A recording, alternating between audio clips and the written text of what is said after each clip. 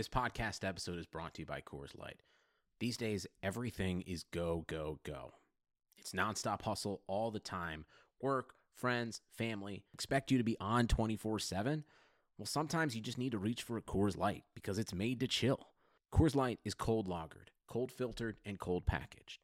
It's as crisp and refreshing as the Colorado Rockies. It is literally made to chill. Coors Light is the one I choose when I need to unwind. So when you want to hit reset, reach for the beer that's made to chill. Get Coors Light in the new look delivered straight to your door with Drizzly or Instacart. Celebrate responsibly. Coors Brewing Company, Golden, Colorado. Here comes Sacramento. 3-on-1. Bagley the step. Bagley with the dunk. And you can put it in the book and send it to the left. There it is. Buddy Hield alone at the top of the Kings record book. Oh, I like to see Fox Force 5 in the open court. Fox into the lane. Oh, if you don't like that, you don't like Kings basketball. Oh. All right, for the first segment of this episode, we got myself, Brendan Nunez, Rich Ivanowski, as we always do, recapping this Dallas Mavericks game. How you feeling, Rich? I'm feeling tenuously good. I mean, it really almost all fell apart there at the end, but we also have Brian Zillum on the line. He is a buddy of ours, and he hosts a Mavericks podcast called the Blue Hardwood Podcast. How are you doing tonight, Brian? I'm doing fantastic, gentlemen. Thanks for having me on. It's always a pleasure talking to you guys. I'm feeling like, I don't know, I was almost like as angry as Kings people were. The fact that they almost somehow, some way blew this game. But I'm laughing a little bit too, because like a lot of Mavs Twitter was also freaking out about this game. I was like, oh my God, the Mavs stink. And it's like, okay, really guys? Just like overreacting a little bit. So watching Twitter freak out if you're a Mavs and or Kings personnel has been entertaining for sure. Yeah, we've definitely had Twitter freaking out on the Kings side there. And it was a back-to-back for the Mavs, but a back-to-back off a 50-point win.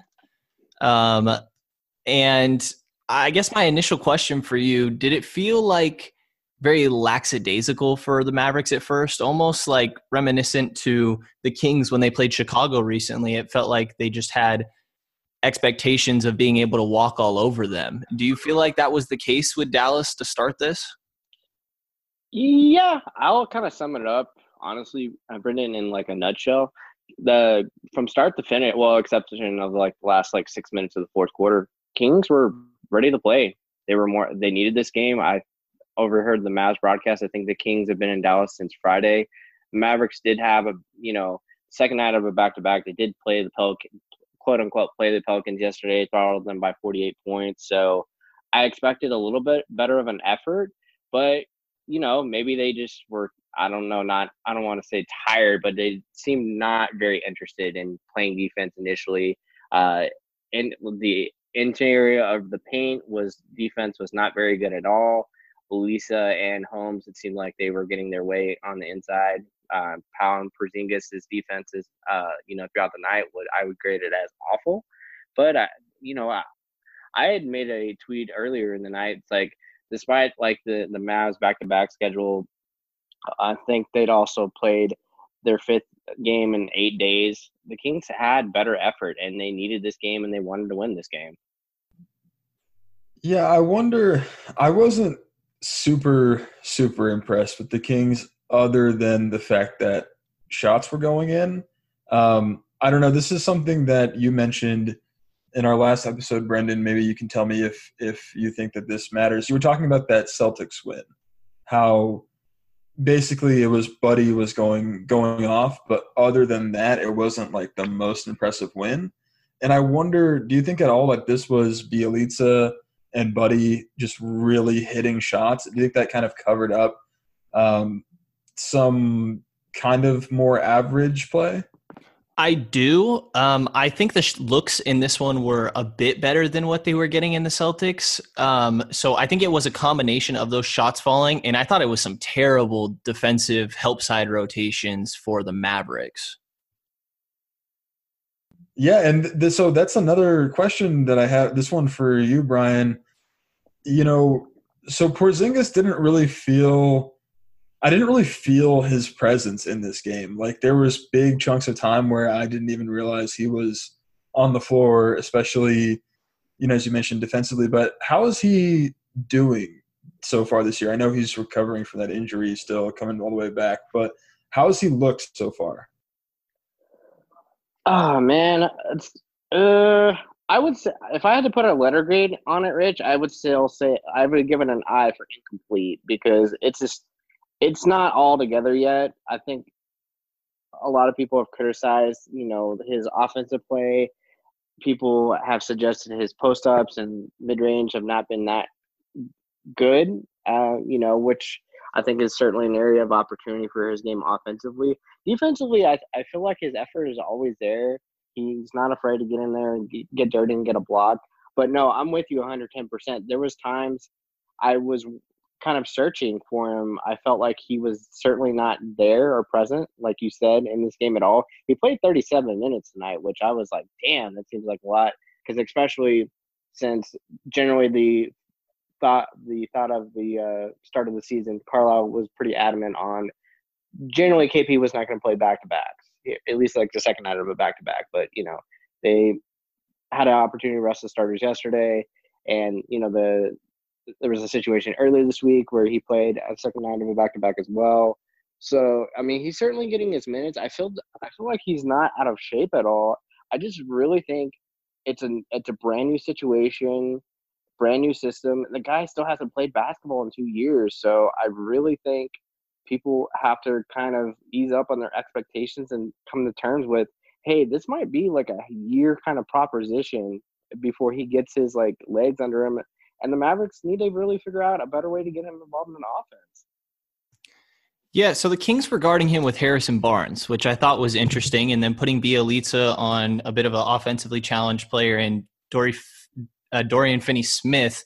Do teams do that often, almost put a perimeter defender on Porzingis? I thought it was smart because obviously Porzingis isn't the strongest guy, but you would think he has a size advantage if you were able to get him in the low post. And you mentioned his post offense a little bit. I didn't see them go to that at all. Yeah, for someone like Barnes actually guarding him, I felt like that was actually pretty smart on the coaching staff for the Kings to actually line that up. I haven't really seen that too often, to be honest with you, Brendan. And, if let's say a guy like Harrison Barnes is guarding him in the paint, it's like, hello, like we can't try to get some at least like inside out type of basketball set up for him if that's the case. But it's just been weird, man. I just feel like they're still really trying to work it out just because it's been like the Luka show. And, people haven't been so excited. The Mavs have been so good. People have been kind of most of, I guess, the Mavs areas of opportunity have been overlooked, but that's certainly like a glaring one. It's like, okay, we're not really getting Porzingis involved, and Carlisle has made an attempt, at least I want to say twice this season, like the first play of the game, to make sure they're going to KP directly, just to kind of get him going, feeling good, things like that. But it's like I said, I really just think it may just be a full year kind of proposition to kind of figure out like what's the best way to use him in the system with Luka. You mentioned Barnes there briefly, and I had a question about him. I've been really impressed with the Kings' ability or strategy to use him as a tertiary player and to not have him as the focus of their offense when Fox is healthy, when Bogey's healthy, when ideally Bagley is healthy. Tonight and recently, kind of due to necessity with injuries and all that, but he's played more ISO ball, which is what he did in Dallas that didn't really work for him. But you obviously saw a lot of him when he was in Dallas, working in an ISO a lot of the time. What did you think of Harrison Barnes tonight? And is it different from the Harrison Barnes that you knew when he was playing for the Mavericks? I do feel like Harrison Barnes is playing better offensively. I think for the season, correct me if I'm wrong, guys, he's at a solid 37% shooting threes. I feel like his three-point percentage, I'd had to go back and really dig through the stats, weren't really there. I feel like his offensive prowess as far as being an ISO player was always there, but it just like the Mavs tried to use it all the time just because they just had nothing else. So I think that just got a little overexposed at times. Now, when again, Harrison Barnes is in the perfect situation, ideally, because he could be potentially the third or fourth or even sometimes fifth best option. So that way, when you do have a player that can have, like, he's got like an awesome, trick. He can actually play isolation ball. Not a lot of people can just get that on a whim. Harrison can actually do that. I want to say at least the last 3 to 4 seasons, he's definitely been at least a top 10 player in isolation points for sure. So I do feel like he is a little different player in the King system. In a perfect world, I would love to get this version of Harrison Barnes in the Mavericks lineup now, because I feel like he wouldn't have that pressure of like, oh my God, I just got this big money. I have to, be a 20-point game player. I have to be a leader of this team. Like, I had to lead them to the playoffs. So, and I just feel like there's a lot less pressure on his shoulders where he can kind of just be more of the Harrison Barnes of old, where we saw and remembered him tearing it up in Golden State. Definitely. I like what I've seen from Barnes, and it's nice that he has that capability. It's definitely come in handy with all of the injuries, as Rich mentioned, to the Sacramento team. And Rich, on this last episode, we talked about Dedmon and really his insane struggles recently and what to do about it. Luke Walton only played 8 players this game. Yes, I'm so glad you're bringing this up. I want to talk about this so much. Yeah, Bjelica had 16 minutes at the center position. It was only Holmes and Bjelica playing the 5, and that meant a lot of Ariza and Harrison Barnes at the 4. An interesting way to just go a lot of small ball, and it felt like a good team to do it against, where they don't have this crazy interior presence, right? It's interesting. Yeah, I yeah, we talked like about Wenyen or Harry or other options. It's interesting. I mean, first of all, it does seem like Luke is kind of done with Dedmon, at least for a little bit. But I remember at the when the lead was actually getting up there, I'm like, I wonder if this game's going to get so out of hand that Dedmon's going to see the floor. Like, that's where I was at. I was like, I wonder if this blowout is going to get so out of hand that Dedmon actually might get minutes. But he had his jacket on the whole time. I don't know. I was, I mean, I guess it makes sense. I don't know that, Powell and KP are generally pretty decent offensive weapons, I would say. So I don't know. I mean, I guess they don't have, and Kristaps can block some shots too. So I guess they don't have the interior defense that's really going to scare you, but you would think that there would need to be some defensive options. And Belly, we know, isn't a great defender on the interior. It was really down to Holmes, but he did his job. And then KP just didn't have like a dominant night, and he's more of an inside-out type of guy anyway. But, yeah, I mean, I guess it makes sense. It was just really interesting that we were debating what the best option was, and it turns out like the option that they went with was none of those options. Just go, Ariza at the 4. I don't know that I love that. Did you like that? I mean, when you're not playing Dedmon, it's coming down to like him and James and Barnes. Like I felt like with not playing Dedmon, you almost had to do that a bit. Would you have preferred to see maybe Wenyen get a few of those minutes that Ariza got at the 4?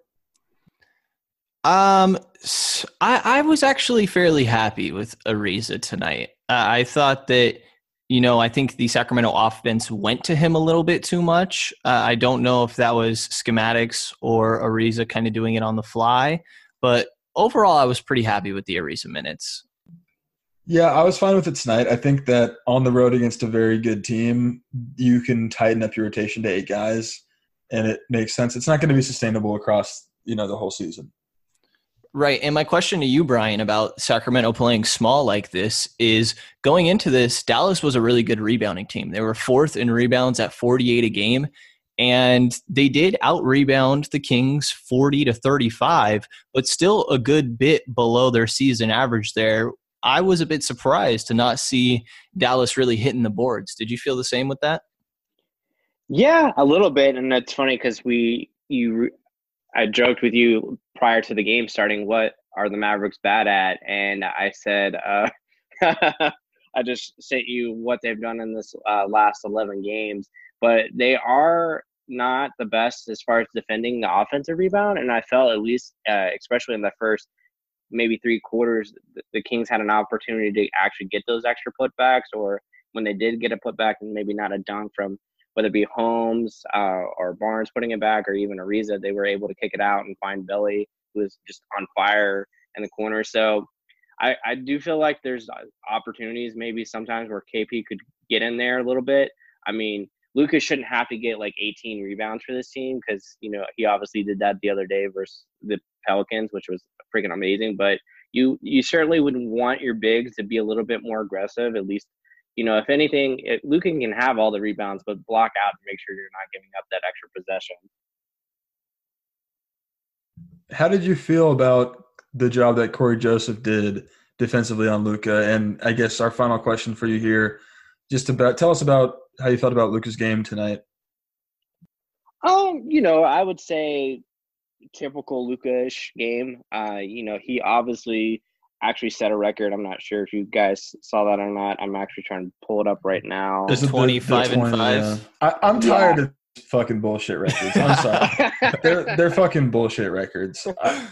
They are. Like, I'm not. It's the first since MJ, man. What are you talking about?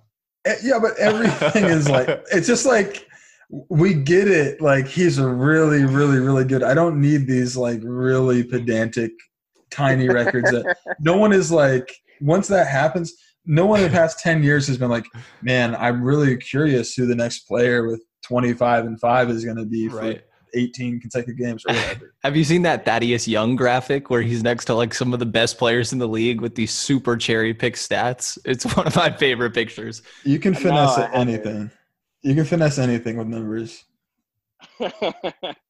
No, I mean, it's almost to the point where it's comical at this point. And I will say, to Luka's demeanor and credit, anytime he's asked something or informed of something in a post-game like chat with one of the Mavs reporters, he's just like, oh, cool, that's neat. Like, he acknowledges it, but he's like, oh, we still lost, I don't really care, kind of thing. So it just shows how good of a kid he is. I will say, Joseph, obviously, I feel like he did, a fine job, because I shared that stat with y'all, at least the first half. The Mavericks did not have a starter in a plus situation as far as a plus minus. The only players that they had in a plus minus were players that they were trying to get energy off the bench, and Lee and JJ Barea. So I felt like he did fine. Luka does have the tendency to have crazy third quarters, and I felt like he had a very nice solid quarter. I felt like he definitely tried to will the Mavericks back to a win potentially, but I feel like, at least now, was that a foul? I think that was on Joseph towards the end of the game. He probably caught him on the elbow a little bit, but I'm it's whatever, because like the Mavericks were down 24. They had no business to be even that close within the game anyway. So, it kind of is what it is. I wasn't surprised he got a tech so quick in the game. Luka does have a tendency to kind of like bark at the refs a little bit. He's always going to do that. I don't want him to get to that Draymond Green type of level, but he does have a tendency to do that.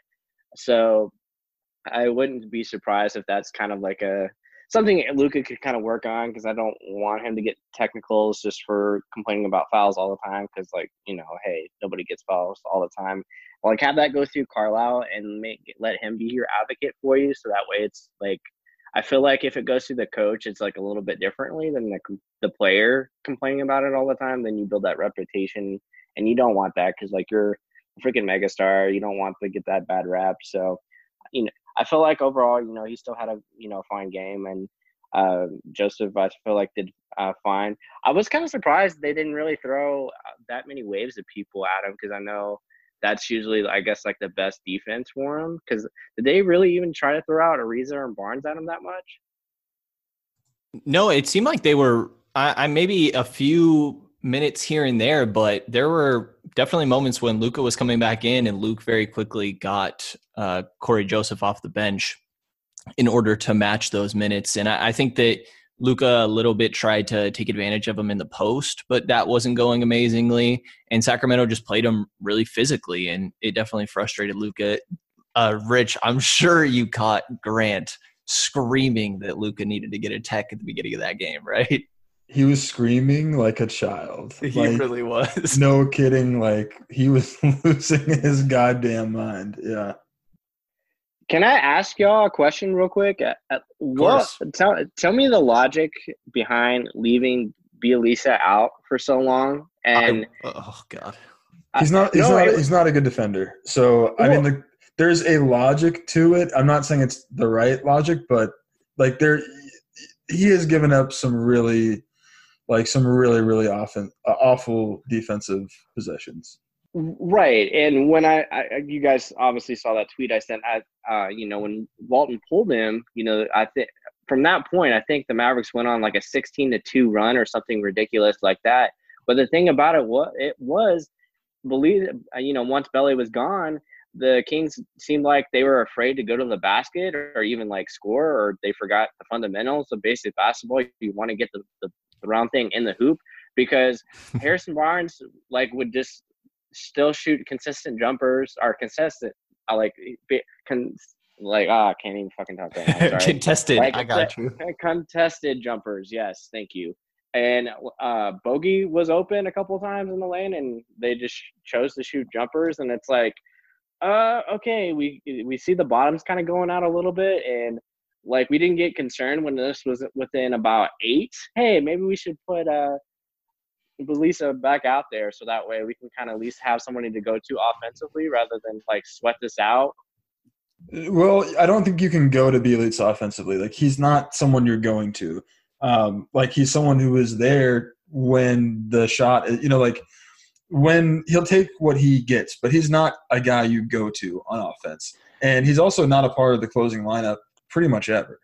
He's generally going to be there to space the floor. To start off, he starts the games. He, really, really, really stretches the floor really well early on, but he's not a crunch time guy because his defense isn't there.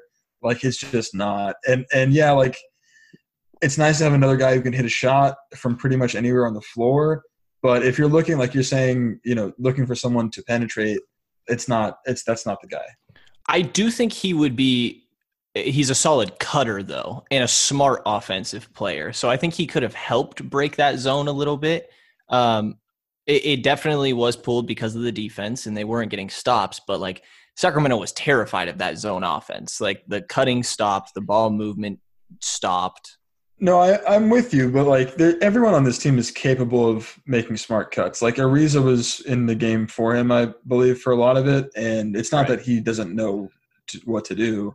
He wasn't doing it, but that's more of a knock on Ariza. But again, if Belly's got 28, yeah, I probably do leave him in the game over Ariza. But at the same time, that to me was not really the issue. It's not the reason they gave up a 14-point swing in my mind. We do have to wrap it up and get on to our next segment. We got a quick segment with Tim Maxwell, who's going to dive into he's not been allowed to tweet about Luka Doncic for a week, and he's not going to be able to tweet about it for another week. But he can talk all he wants. He's going to do that with us, and then after that, we will wrap up the Houston Rockets game that is taking place Monday night. Yep. Thanks for coming on, Brian. And everyone, be sure to check out the Blue Hardwood podcast with Brian. Thanks for having me, guys. Are you currently paying off student debt? Interested in improving your financial literacy or looking for new ways to earn income in today's ever-changing digital landscape? Well, on the Talk Money with Mesh Lakhani podcast, Mesh will follow paper trails, chat with experts, and break down complex ideas to bring clarity to the mystical financial phenomena. Each episode will be filled with compelling stories covering a broad range of subjects, from buying Bitcoin, dealing with student debt, and everything in between. Listen to Talk Money with Mesh Lakhani on Spotify or wherever you listen to your favorite podcasts and learn how to spend, invest, and earn for today's economy.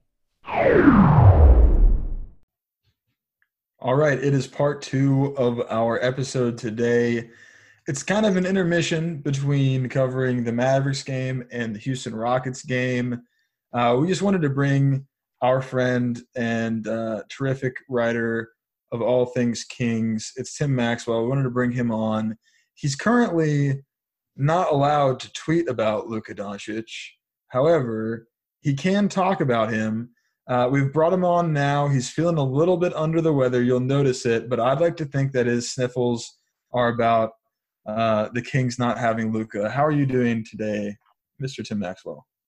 It's depressing to watch him play and dominate a game, even though we won tonight, so we should celebrate that. But it is a huge relief off of my shoulders and off of my congested chest that I can finally talk about Luka and not have to pay money to charity as I promised to do on Twitter. So, and I have not tweeted about him no matter what people may say. That is not true.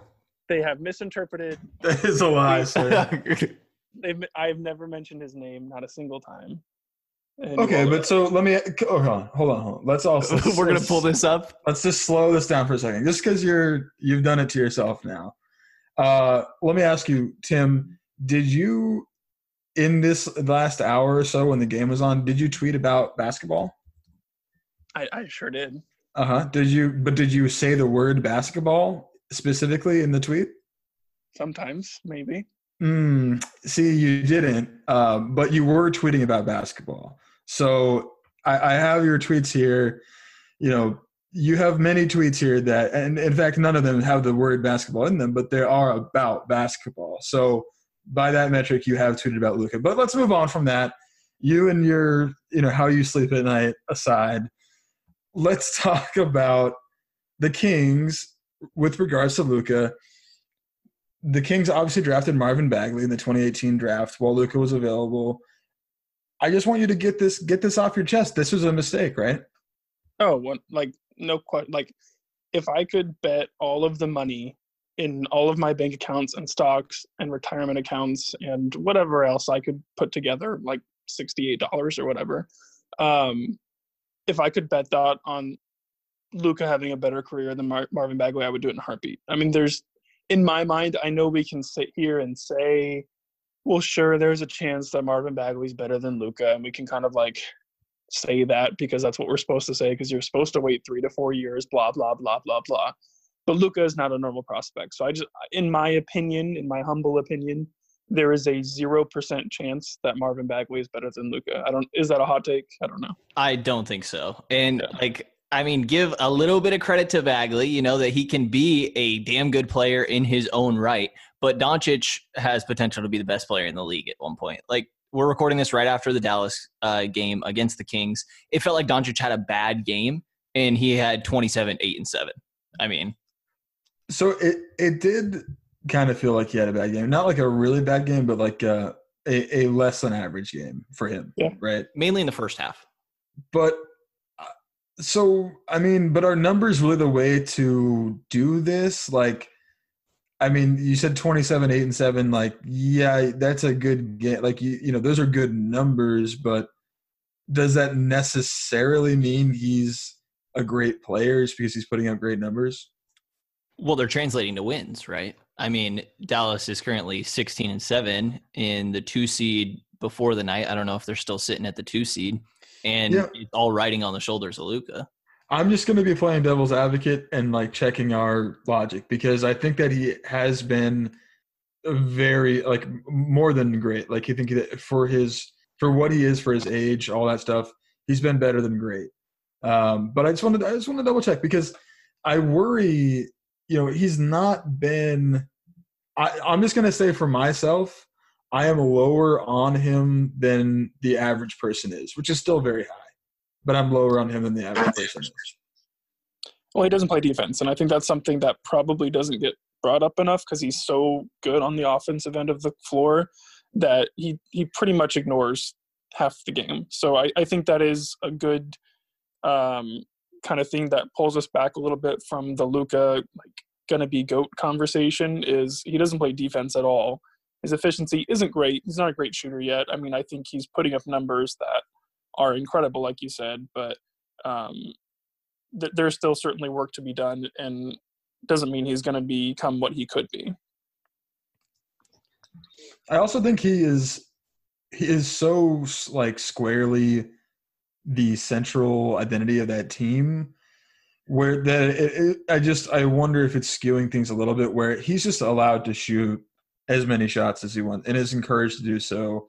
And like we think of him as like this guy who's got this unbelievable step back three, and he does. But you know, he shot 32% last year from three, and he's shooting 32% this year from three. It's not like I think that he's kind of like in the mold of a James Harden, perhaps, but not like I don't know that he'll ever get to that level. Does that at all help anything? I guess not. But I guess okay. So here's where he might be the best offensive player ever. Okay, but then he also doesn't play defense at all. So Right. I mean, here's where my concern lies is that Marvin Bagley also doesn't play great defense, right? That's a fair point. So I mean, is that so? If you're when you talk about Tim, when you talk about it being a mistake for the Kings to draft Bagley over Luka, how much of that is just simply like doesn't even matter who Marvin Bagley is? Like you just think that Luka is a transcendent talent, the next LeBron James. Like it doesn't matter who Marvin Bagley is, or how much of it is Bagley is not what we thought. I think it's more Luka.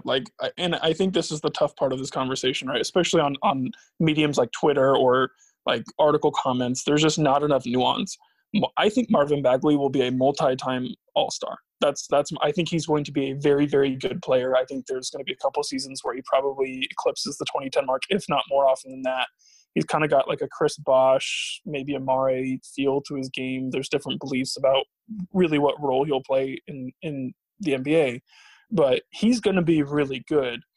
But Luka has the potential to become, a LeBron James level player. It doesn't mean he's going to. But yeah, this is definitely more about Luka than it is Marvin. You know, if you think about any other draft, right? If you think about the 2017 draft or the 2019 draft, if the Kings had taken Bagley number 2 overall and he produced how he produced last year, we'd all be saying, "Oh yeah, that was a pretty good pickup by the Kings," because he's right in that conversation with Ayton and JJJ and above a couple other guys, a couple other big men in the draft. It's just the fact that Luka is so special, or looks so special to me, that Bagley just, I don't think, can make up the ground. And then there's also the other element, which is probably getting a little ahead of ourselves, which is just the positional value of a ball-dominant wing versus I need someone to help me big man, which is not really where we're going with the modern NBA. And I think part of the frustration is I think so many fans not saw this level coming, but really saw Luka as the better prospect. Like, I definitely wanted Luka as that 2 pick there. Were you guys feeling the same way? Oh yeah, I spent like a whole summer tweeting about it. I know Tim felt the same way. I did not. I was not as aggressive with it, but I did have Luka higher on my big board, and at the time, if the decision were up to me, I would have picked Luka. It was more of like I don't know, like to me, it wasn't. I wasn't screaming about it. To me, it wasn't like there's no chance or whatever, but it was more of like I was leaning Luka than I was book is closed Luka. But yes, I will admit that I would have picked Luka. But let me ask you this though: is there anyone else that you would have picked over Bagley? Or I guess a way that we can phrase it now is, would you trade straight up anyone? So obviously you, Tim, I don't really need to ask you, would you trade Bagley for Luka? You would do that. I would trade any player on the Kings for Luka. What about – let's not get into this De'Aaron Fox thing just yet. Let's rabbit trail. Let's just do this lightning round. Brendan, would you trade make that same trade? Yes. Okay. Yes. DeAndre Ayton, Tim, for Bagley. Wait, Rich, would you make the trade? Yes. DeAndre Ayton, Tim? I'm leaning no. And that surprises me because I think I had Ayton slightly above Bagley. I would have to go back and look at my tweets. I don't really know. I think I had Ayton slightly above Bagley, and I think he's probably got a little bit of a more impressive like frame and basic skill set, but I'll take Bagley's motor and drive over Ayton any day. And how about for you, Brendan? Yeah, I'll go no because of the fit next to Fox. I think that they work really well as both performing well in the open court, even if Sacramento's gone away from that a little bit. But I think part of that is just them not being healthy. I think they're close enough that I would not swap them, but I don't think that Phoenix would either. What about yourself, Rich? I'll also take a no on that. And then let me ask you, Tim, what about Jaren Jackson Jr. for Bagley today? I'm gonna say no again. I think they're comparable players. Like JJJ is a little bit better on defense and shooting, and Bagley's a little bit more, I'd say, like self-dependent on the offensive end. But I think they're same level players, so I'm gonna stick with the guy I know. What about you, Brendan?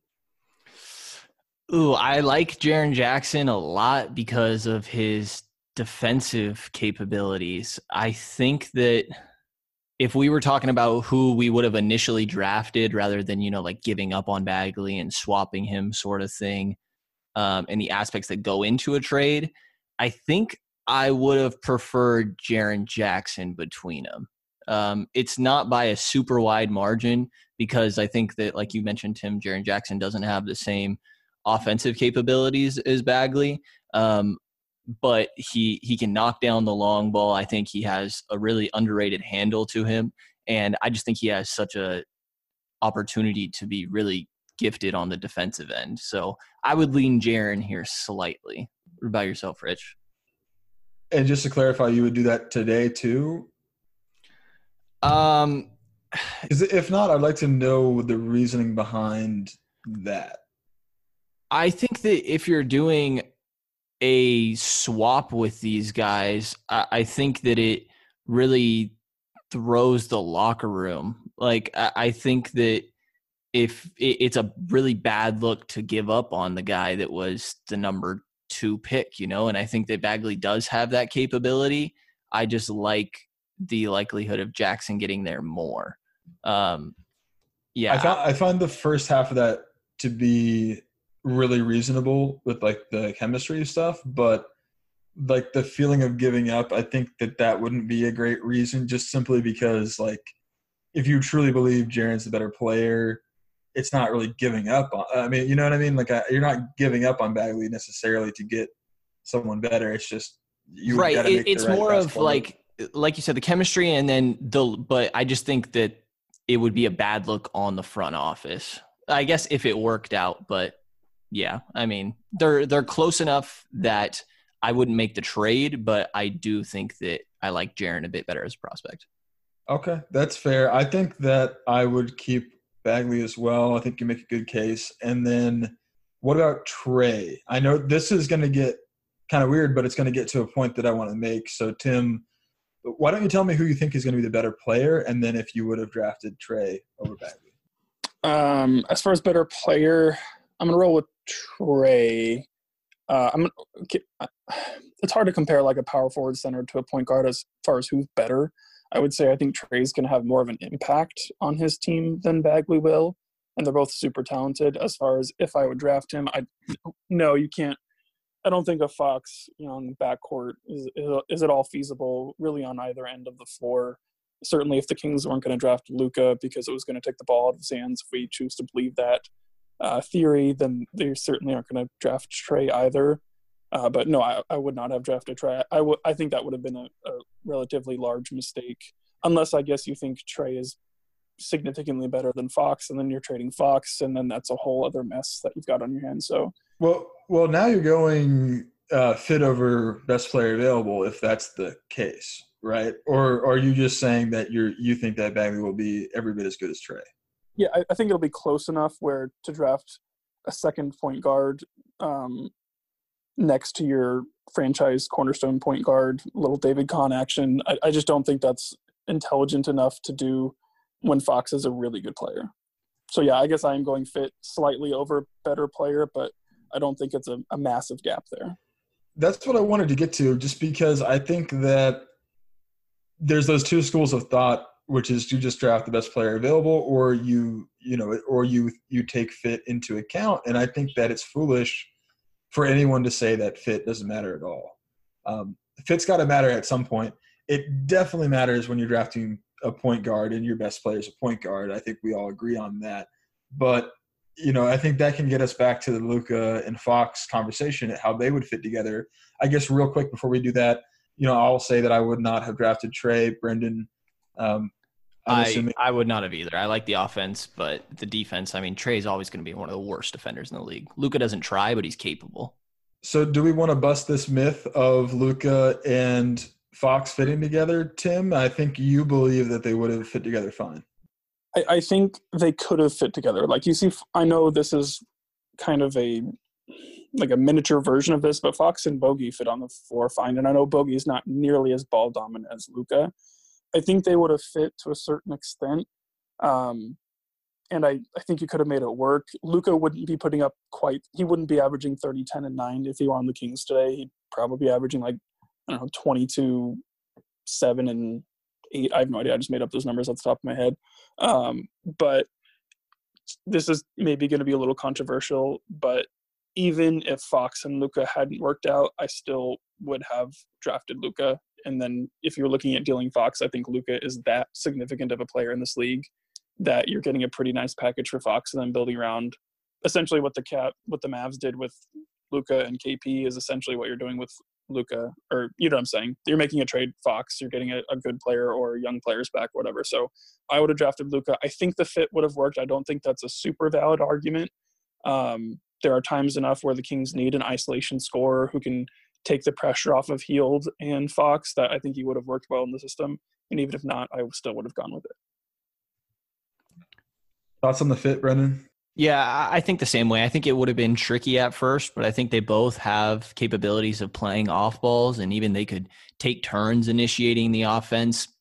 I think that Luka would be a better defender than what you see now because he would have a lower load on the defensive end. I don't think he'd be a crazy impact on the defensive end, but I don't think he'd just be falling asleep left and right and not caring on that end. So I think the defensive fit would have been fine. It would have been a little tricky, but I think the offense would have worked fine. They both pass well. They move well without it. And I agree with what Tim said that, I mean, Luka's such a good player that I would prefer him over De'Aaron Fox if that didn't work out. Jesus Christ. Do you not? This is where we're at, huh? I mean, Preach to us, Rich. I'm not with you guys. No, I'm not. No, I think that it is genuinely foolish to say that there would be no fit issues. I get that you guys aren't saying no fit issues, but I think it'd be foolish to say would not have been significant fit issues. I think that it could have worked. But I don't think that – so, look, Fox broke out partially because he was given the ball so much in his second year. Let's remember that Fox had a terrible first year. Terrible. And if you're going to sit here and tell me that he couldn't have had a Dennis Smith Jr. situation in year 2, I think that you're wrong about that. Maybe it would have gone a little bit better, but I don't think it would have been as good as you guys think. I think that Luka is a very sensational talent, and I think that he needs the ball in his hands a lot. I think that, Brendan, you're overrating his ability to play off ball. Luka Doncic, that is. I think that he is the kind of guy who needs, 20 shots a night, and I think that De'Aaron Fox is not going to be giving you anything near optimal value without the ball in his hands. So, yeah, I don't know. I think it would have been significant. And I probably would rather have Fox and Bagley than Luka and whatever. Luka and some trade piece. I think that Fox is a very special player as well. The injury is unfortunate. The injuries are unfortunate to both Bagley and Fox, but I think that if they stayed healthy and hopefully they will, I think that they could become something as a team because there is no overlap there between Fox and Bagley. There's nothing like – you understand what I'm saying? Like they are not taking away anything from one another, Fox and Bagley. So, yeah, I think that I would rather have that unit than just Luka and nothing else. And I think that also part of this is – do we really believe that the Kings would have managed to put the right things around Luka to make him successful, and then you're trusting them to trade away De'Aaron Fox and get the correct value back? You're trusting them to keep Luka happy and make the smart enough front office moves to make all that work? I don't know. I really don't think so.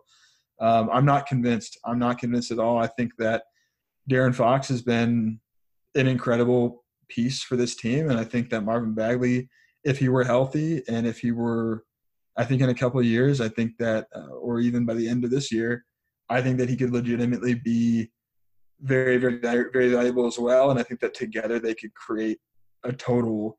The sum of those parts could be something tremendous and more valuable than Luka Doncic. I do. I think that's a totally fair take. Like, I think we kind of, and not us three necessarily, but people in the Kings realm and Kings fandom tend to draw these lines in the sand. You know, you think it would be Fox and Bagley. I think Luka plus Fox, or Luka plus whatever we got for Fox in the trade. I think they're both relatively sane propositions. And even if you were to say to me, I think Fox is going to be a better player long term, a more impactful player long term than Luka, I wouldn't agree with that take. But I don't think it's like outside of the realm of possibility or realism to have that opinion either. I think all these players are so young that we don't quite know what it's going to do, and either camp makes sense to me. Yeah, I get what you're saying. My one counter to the whole trusting the Kings staff with Luka Doncic, I mean, we're kind of stuck with them trusting them to develop Bagley as well. I think that either way, no matter who you're picking there, you're kind of, you're stuck with that Kings front office, the coaching staff, which I think they've done a decent job this year. And I am hopeful. I mean, Fox definitely is the cornerstone of this franchise, and I'm very comfortable with that. I think that Luka will be the better player, but that's not to say that I don't think Sacramento can reach some nice playoff success with Bagley and Fox as the duo.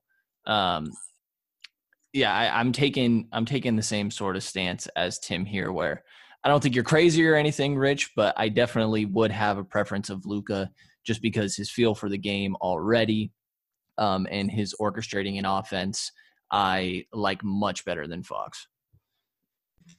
Yeah, for me, I don't think you guys are crazy either, and it's very close. For some reason, I can't buy that. So with Luka, you're going to need like a second star. Like the whole thing at that point, you would need to find a way to trade for someone who would re-sign and want to be a second star in Sacramento. I don't know that you can do that in Sacramento, quite honestly. But, drafting your guys and sticking with them and standing by them and building up around them, adding, pieces like your Harrison Barnes and stuff like that, I think that is a lot more possible.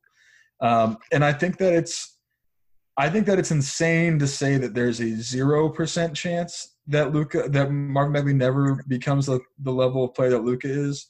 I think saying 0 is insane. I think if you say 1 or 2, that's not super insane. But I think it's possible. But what's really gets me to the point where I think it's crazy is to say that that's like a closed deal with Luka and Fox, because I think Fox is really, really, really special talent.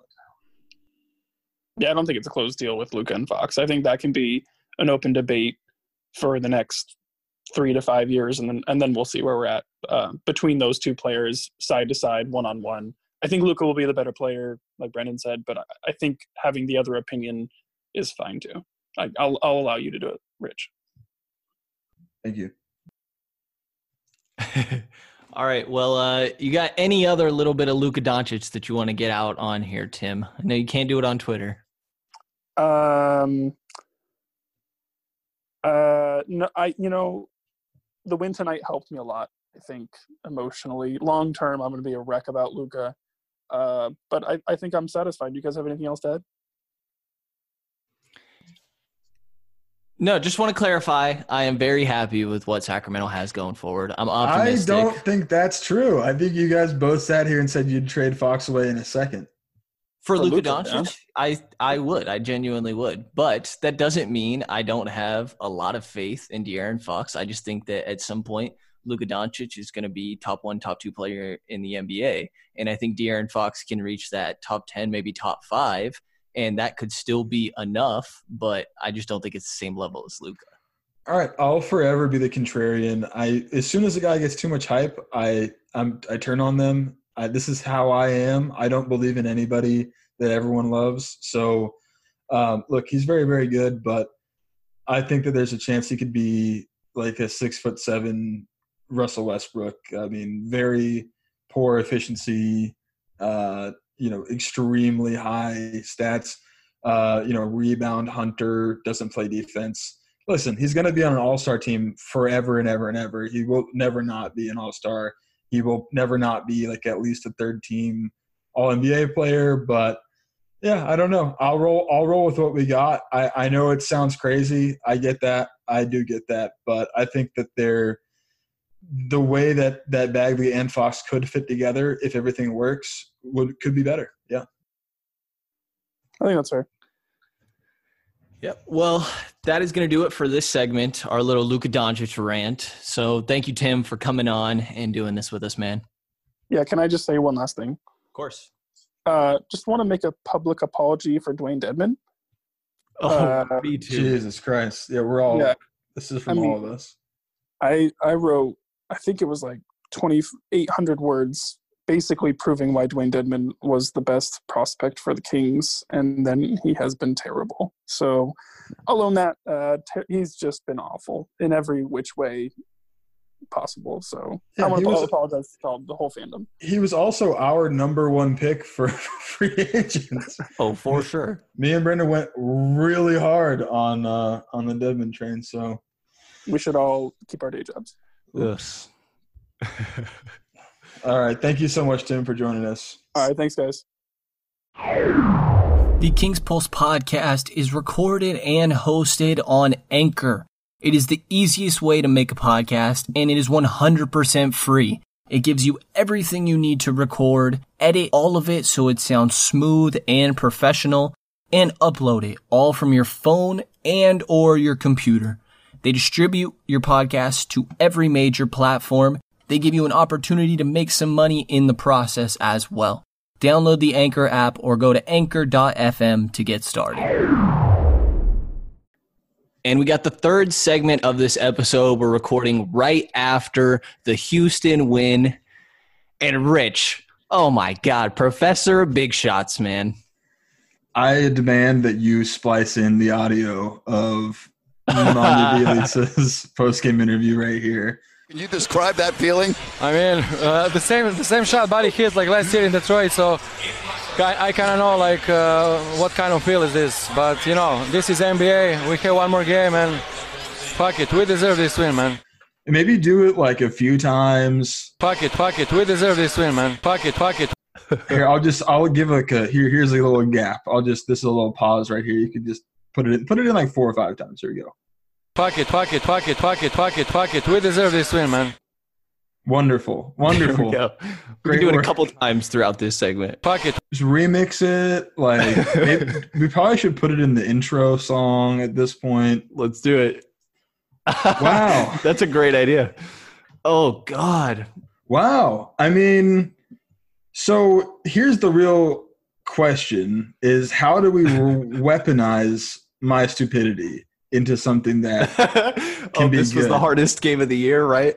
Yeah, I mean, I've never been right about anything. So, I mean, do we just make sure we do a prediction segment at the end, like every recap, and I'll just always predict the Kings to lose? Is that how we should do this? It might work. It's worth a try, It feels like it will work. I can't remember ever being right about anything now at this point where I'm at. Oh God. So let's remember in the last segment, this was yesterday, we recorded it, in the first segment, Brian asked why is Bjelica not a part of the closing lineups, and I'm like, we don't need him. Right. So much of a liability on defense. To be fair, it was a full offensive possession, but yeah, and he is a liability on defense. But like, I mean, that's just more proof that everything I say is wrong. It's true. When you tweeted that was going to be a successful challenge on that James Harden 3, I thought we were screwed. Yeah, and we were. I mean, the call was sustained. Well, they made it on the floor. Right. But I mean, so they saved 2 challenged. points technically. They challenged. I don't even know if this is worth talking about, but they challenged the foul and they held the foul, but then they didn't give continuation, which is just weird. Like, none of it makes any sense now. Like, that's the problem. Like, the refs have never called the games correctly all the time, and they've never even really been close. Like, I mean, Kings fans know that more than anyone, you know. So why put it under a microscope? Like, it doesn't make any sense. Yeah, you hate the challenges. Do you not hate them? I don't hate them. I don't like them, but I don't think they're horrific. Like, the reason I'm okay with it is because you only get one each game. So I don't know. I don't know if that's a great reason to hate it. I hate them because they take so much time. They really take forever. And I hate them because I don't feel like they're often even getting them right necessarily. Yeah, I mean, I don't know. I don't think we need to get into this conversation. But in regards to this game, man, I want to talk with how they guarded James Harden. I thought that the Kings did a great job with that, mainly sticking Corey Joseph on him, who just the night before covered Luka Doncic and did a great job there. They threw Trevor Ariza at James Harden a little bit as well, just to kind of switch it up. But Joseph did a great job. They were doubling him. Corey Joseph pretty much was on never leave Harden duty. Even if Harden's walking up and not even past half court, the rest of the team is up there. There was one possession that was practically 4-on-4 because Harden was walking up. They threw a box and one at James Harden a couple times. They threw everything at him and made the rest of the guys beat him. And I thought it was pretty effective. Yeah, I mean, for the failings that we saw of Corey Joseph at the end of the San Antonio game, outside of that, he's been really, really strong on this road trip. And yeah, I mean, the road trip, we can recap the road trip as a whole at the end. But, yeah, I mean, absolutely. Like, he's been a really good defender really all season. Like, he's been, probably a better defensive point of attack defender than De'Aaron Fox. He's probably been – I mean, would it be fair to call him, like, the Marcus Smart of this team? Yeah, for sure. I definitely would get behind that. I like that. I mean, he's not always going to make the right play. He did foul Luka Doncic on the last play of the Mavericks game. But that's just one possession. So yeah, I don't know. He really pesters guys, and you can tell that it wears down on the opponent's best scorer pretty much. That, like, putting him on Ben Simmons was pretty bold, I thought, with the length difference, but that worked fairly well as well. I mean, yeah, just stick him on anyone as long as they're not a traditional big man, and I guess that's the way to go. Yeah, I guess so. And meanwhile, I mean, this was a very positive game. We're feeling good. This only ended like 15 minutes ago. But Buddy Hield, like, I don't know how many times I'm going to say it, but he really can't play defense to save his life. Like, there were so many instances towards the ends there where Buddy was the one guarding Westbrook, and at times, they were helping. They were very focused on Harden. But Westbrook had some wide open layups that a lot of them I would point towards Buddy. Sure, there's a little bit of help defense there as well, but Buddy was a little questionable. He hit a huge three. Don't get me wrong. I also didn't think it was necessarily like the right play. It went in, but I thought Barnes was open. I was screaming to go cross court to Barnes. He was kind of like waving for the ball too. Yeah, and there was just, I mean, you could tell he had blinders on. Like, he's done it before. He's made big shots to win games, and I felt like he's, even he took it twice. He took two there. And yeah, I just felt like when he had the ball in his hands, like, okay, he's going to shoot this ball. Yeah, and to his credit, he knocked it down. Again, an interesting note is, you mentioned maybe wanting Wenyen to get some minutes or someone else to snatch a few. Dedmon still did not play in this game, but a second night of a back-to-back, and Luke still ran with an 8-man rotation. Really tight 8-man rotation, and Yogi only got 11 minutes, so like, that's not even like a full 8. It felt like, I'll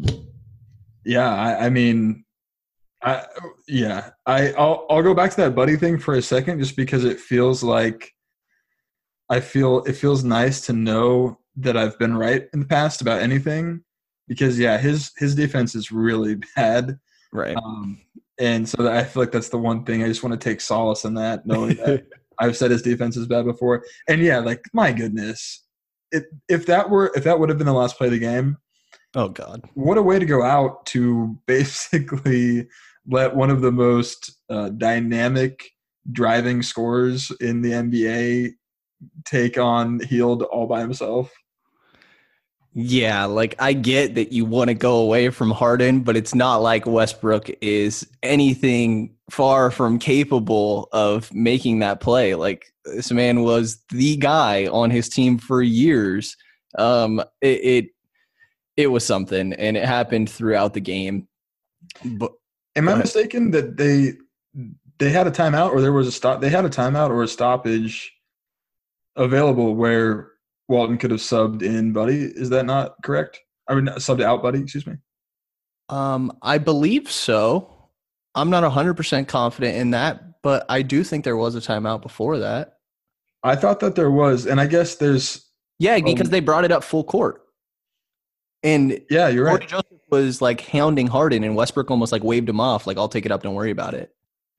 Yeah, so there was the opportunity to get in a more defensive look. So I don't know if that's Walton's whole Buddy Hield's making improvement on defense thing, or he's trying to give him the confidence, or maybe he just thought there's a chance. I mean, I don't know. There's a chance there's a turnover, you want Buddy on or something. Yeah, or they hit a really quick shot, and then you need Buddy on the court for that, the attempt to bring it back. I don't know. Right. Whew. But yeah, I mean, what did you think of the Ariza minutes in this game? Yeah, I'll let you give your thoughts first on him.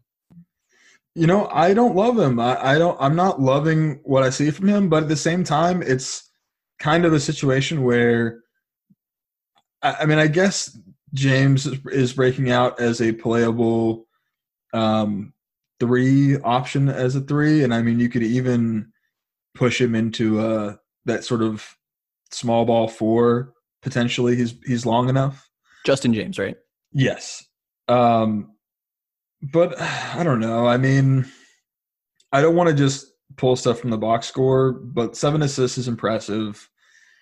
I just, in general, I think that he gets a lot of fouls because he's not quick enough anymore. I think that he can be taken advantage of in that way. At the same time, would I have rather had him on Westbrook at the end of the game? Probably. To me, he just feels like a replacement level, or maybe that's going too low, but he's just a forward. He's just like an average forward. He's like a body that fits that 3-4, which is something valuable. Like, there is a value to that, because without Ariza, I mean, we've seen this Kings team just not have forwards, like just not have bodies that are forward sized with forward type skill. But I don't think that he's giving you anything special. I would agree. And I don't think that you necessarily expected him to be something special. I mean, $15 million is a lot of money. And maybe the Kings had a little bit of higher expectations, but I think coming into the year, you and I kind of knew that Ariza was a bit older. And I think in this game, I mean, he definitely has had his showings of being a negative out there, but I thought that he gave you positive minutes. I didn't think that he was a negative impact on either end of the ball, really. I think in Dallas that it felt like either it was in the game plan that Ariza was a little bit too involved in the offense, or Ariza was doing it on his own. I didn't feel that as much in this Houston game. There were a couple of 3-point shots that I wasn't super happy with, but he's going to kind of throw those up sometimes. He's a nice shooter from deep, so you live with it at times. But I was overall happy with his game in this one. The 7 assists that you just pointed out really surprises me. It didn't feel like that, so no. That's why I was hesitant to even bring it up. But he's like a functional piece to the machine. So that's saying something. Like, it's clear that this team wants to run a certain way. You know, it's going to be slower. It's going to be a lot of communication on defense, a lot of ball movement on offense. And, like, he's not going to, like, fuck that up necessarily. And I think that that's actually, like, that means something. Like, you've got it. Say you got a car, like, say you got an engine and it's not a very good engine, but you need certain pieces, and he's one of those pieces, and it's like an older piece, but it works. So like the engine will run with him in there. Right. He's not like it's not shiny or new or pristine by any means. Right. And, the gas tonight for this car was the Kings 3-point shot. I thought that, they did a great job on the offensive end, and Houston was switching everything, and Sacramento did a good job of taking advantage of that and some slow rotations. They were slipping those screens sometimes, those picks. But at the same time, Sacramento was knocking down a lot of their shots. I think they struggled a little bit to knock them down in the fourth. Actually, my apologies. They hit 6 of them in the fourth. But at the end of the third, they had made the exact same amount of threes as the Rockets on 10 less attempts. And to end the night, they were 44% from 3. Houston was 34%. I thought that Houston hit a good amount of their shots as well, but Sacramento did definitely favor from having a nice shooting night.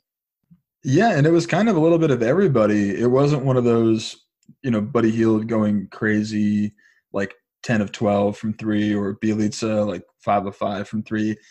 Everyone kind of got in the mix, including Corey Joseph, right, who has been just ice cold from outside for a while now. Yeah, that was the biggest one. It was Corey Joseph going 3 of 5. I was like, oh man, something's in the air tonight. And Ariza, he only ended 2 of 6, but he started hot there. That definitely was of benefit for them. And yeah, that's what else do you got here, man? Ben McLemore almost icing the Kings. Yeah, that would have been a painful way to go out. That, or just Buddy the Turnstile. I don't know. I really didn't think the Kings had it in them tonight. And again, I'm wrong. I'm wrong about so many things. I don't even know how I'm passing my classes. That's how wrong I am about all things. I didn't think they had the horses, because something that I think I've really been noticing, and it's no surprise, it may not even be worth pointing out when there's guys like Bagley and Fox out, but it doesn't feel like they have the go-to players. I don't believe that Buddy Hield should be a first or maybe even second option on a good functional offense. I don't really think that about Harrison Barnes. Definitely don't think that about Bjelica, Holmes, or Joseph. And, I think Bogey can give them that at times in the second unit, but it just felt like there's so many, like this is like a team constructed of purely role players at this point. So I was worried that they just didn't, because this is where I really noticed it, was when Barnes would pass up open shots, where I'm like, okay, so what's the plan here? Like, who is taking the shots now? Like, if Barnes is going to pass up an open 3, like who is Walton giving the green light to at this point? I know Hield will always take those, but I mean, I don't know who's the number one option on this team right now offensively. I think it's Harrison Barnes. And like you're saying, I totally agree that there isn't really a guy that you're comfortable with being that number one. But I think Barnes has a bit of experience doing it in Dallas, even though it wasn't the most successful. But with these injuries, there's certain guys stepping up on different nights. Buddy Hield has been a little bit more streaky this year than what we're kind of used to. But then you'll get nice games from Holmes. Tonight, I mean, 6 of the 8 guys that played scored over 10 points. So you're just kind of getting it a little bit from everywhere. And I can picture one possession clearly where they passed so many open looks, but eventually did get a nice look as well. So I'm glad that they are preaching the ball movement. And I think that is part of the positive that's allowing this offense to be successful. But I think that in this one, the 3-point shooting kind of kept them in it. And it was really just impressive defense. Even though Houston ended up with 118, really the key to this one was, I think, making others make the plays rather than James Harden. Yeah, no, I think you're right. This was a defensive victory, which is astonishing to say about a road back-to-back against the Houston Rockets. But, yeah, I mean, it is what it is. And, yeah, I don't know. I mean, I think that issue of not having a go-to scorer or a number one shot taker, it's going to go away very quickly because I think it's safe to say that Bagley will be back probably in the next game, and if not, the game after that. He's been cleared for basketball activities already by a couple of days. So, yeah, I think that'll change. Now, if that'll be like super effective, I'm not 100% sure, but it's just that kind of thing where you don't want Barnes as your number one guy. Like, he's kind of proven that. And then I definitely don't want Hield as my number one guy. Totally fine for him to take every three that he wants. But when he is trying to score off the dribble, I am uncomfortable with that. It doesn't make me feel confident watching him try to drive and create. So, yeah, I don't know. That'll change. That will change because of the injury stuff. And I'm looking forward to that. Should be happening very, very, very soon. Do we want to kind of recap the road trip as a whole? I guess it's called the Rodeo Road Trip through Texas. Texas Triangle, right? Sure. Yeah, and there was that Portland game to start, which I think we kind of threw out the window with no bogey. Gave them a little bit of a pass on that one. Mm-hmm. But, I mean, yeah, imagine if they didn't blow that game in San Antonio, how good we would be feeling right now. If you went into the Texas Triangle and won all three games, that would have been amazing. And, yeah, they absolutely should have done that at this point. I mean, I don't know. Does pulling this one out negate any of the failure of San Antonio? It definitely makes people forget quicker and feel a lot better. It's been a lot of ups and downs. It's been quite a roller coaster ride throughout this year with, losing the first 5 and then feeling confident on that East Coast road trip. And then the Chicago, Portland, San Antonio losses. And now I think that King fans are riding a little bit of a high after this. So it doesn't make up for it necessarily, but it helps you forget a little quicker. Net positive this road trip? For sure. Yeah. I definitely would have been happy with going 2-0. And I would have thought that the Portland and San Antonio games were the winnable ones. Yeah. And what do we know, honestly? Right. Apparently. It's frustrating. It's frustrating, but yeah. I mean, I'm impressed. I'm really impressed with Corey Joseph tonight, especially. No turnovers is big. Yeah, and Kings high, I don't know how to say that. Career high with the Kings, 14 points. That's his best there with Sacramento. Yeah, I mean, and he's really emerged as shutdown defender. Because if you're giving up whatever it was, 24 or 27 to Luka, 27 to Harden, that's kind of like giving up, 12 to a regular all-star. I don't know. Right. And one of the biggest things about the offense of this game was that they didn't turn the ball over. I thought that Houston was a little bit lazy. They weren't quite aggressive with their defense. I think getting PJ Tucker in foul trouble early was a big factor there. But Houston was 7th in opponent turnovers, at 16 a game. Sacramento only had 9 this entire game. And then on the other end, they had 14 steals. Really impressive. And that was – I feel like it was another thing where you mentioned the threes, kind of everybody contributed. I feel like everyone had active hands and really did a good job playing passing lanes and help defense. Definitely 2 for Ariza, 2 for Buddy, 2 for Kojo, 2 for 1 for Barnes, 4 for Holmes, and 3 for Bjelica there. So, Holmes also has just, if we didn't know it already, it's gone from just a shot blocker to a really, really strong defender overall. Yeah, it's insane. And shout out to Bjelica on his rim protection playing the 5. I don't think he's great in that aspect, but he's being in the right spots on these rotations when they're asking him to do it. Yeah, it's not great, but it'll do. It's serviceable for now. Listen, so they're half a game out of the 8th seed. I know it is foolish to even discuss this. Tim loves to do it, so thanks, Tim. But can we just do a little tiny temperature check and hit me with the percentage chance that they make the playoffs? just so we can kind of track this throughout the year because we've been at 0 basically before. Right. At the 0-5 start. Oh, yeah, for sure. We were done. We were talking percentage of chance Luke gets fired, and I said a stupid number. We're all wrong sometimes. We're all wrong about the Kings most of the time. I am feeling good right now, man. But like you said, Bagley should be back potentially next game. Fox has a little while to him, but he will be back here. And then you look like you have a legitimate 10-man lineup, not including Dedmon, who I am the last person holding out hope there. I'm going like 65% chance playoffs right now. That is such a high number, Brendan. Dude, I'm just going to tell you, that's a high number. Where are you at now, man? I'll say I thought I was going to be kind and say like a 1/3, like a 33% chance. I thought I was going to be kind with that. They're up and down, but they keep on coming back up, and it feels like that there is more of the positive than the negatives at times this year. It also, I'm going crazy after this game winner. I'm feeling good.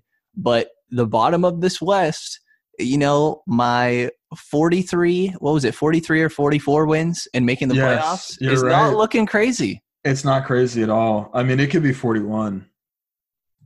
Yeah. Yeah, no, I full credit, full respect there. Who else makes it in with them? Thunder, Suns, Timberwolves, Spurs, or Blazers? Oh, man. It's hard to not, pick the Spurs, right? But well, after what we saw, that's the thing. That only reinforced my fear of Popovich. Right. But, I mean, it really was Sacramento losing it more than San Antonio took advantage of Sacramento playing terrible, but, I mean, that roster does not look like they're well put together. The spacing on their offense is terrible, and their defense isn't good enough to make up for that. So Utah's in it, right? I mean, they're kind of a little bit further in that 6th seed. I have clearly. 6 locks, yeah. Right. I have 6 locks. My other one, man, this is all really close. I think I still want to go Portland. Actually, they just had Rodney Hood go down too. You're really going to sit here and pick against Carmelo Anthony? Right. How dare I? I kind of want to go OKC if they don't flip their guys. It's crazy because none of them really scare you, right? Like the Thunder don't scare you. The Suns don't scare you. The Timberwolves don't scare you. And then the Spurs and Blazers Wiggins doesn't scare you? Yeah. And San Antonio and Portland should scare you, but haven't yet. So, yeah, I don't know. I'm going 33% chance. And yeah, I don't know. We'll revisit this maybe. I was thinking maybe the next episode we could do quarter season awards for the Kings. Yeah. Pick a MVP, pick a most improved, whatever. I like it. And we're done with predictions. We'll just state the next games. We got a 2-game homestand, OKC and New York. Yeah, we'll just be like an audio book of box scores from now on. There you go. They are winnable games, period. Why would you say that? What? It's not a prediction. It's not a prediction. Every game is a winnable game, Yeah, I mean, and that's true too. I think that the Kings could win or lose any game. Like, I think that everything's in play. They could get taken. It's terrifying. Yeah, the Warriors could blow them out at home, and they could beat the Lakers on the road. I mean, honestly. Right. AD could have a donut. Alec Burks could have 35. No doubt. All right. Does that do it, man? Yeah, play the clip one more time. Fuck it. We deserve this win, man. We'll close it on that. Peace.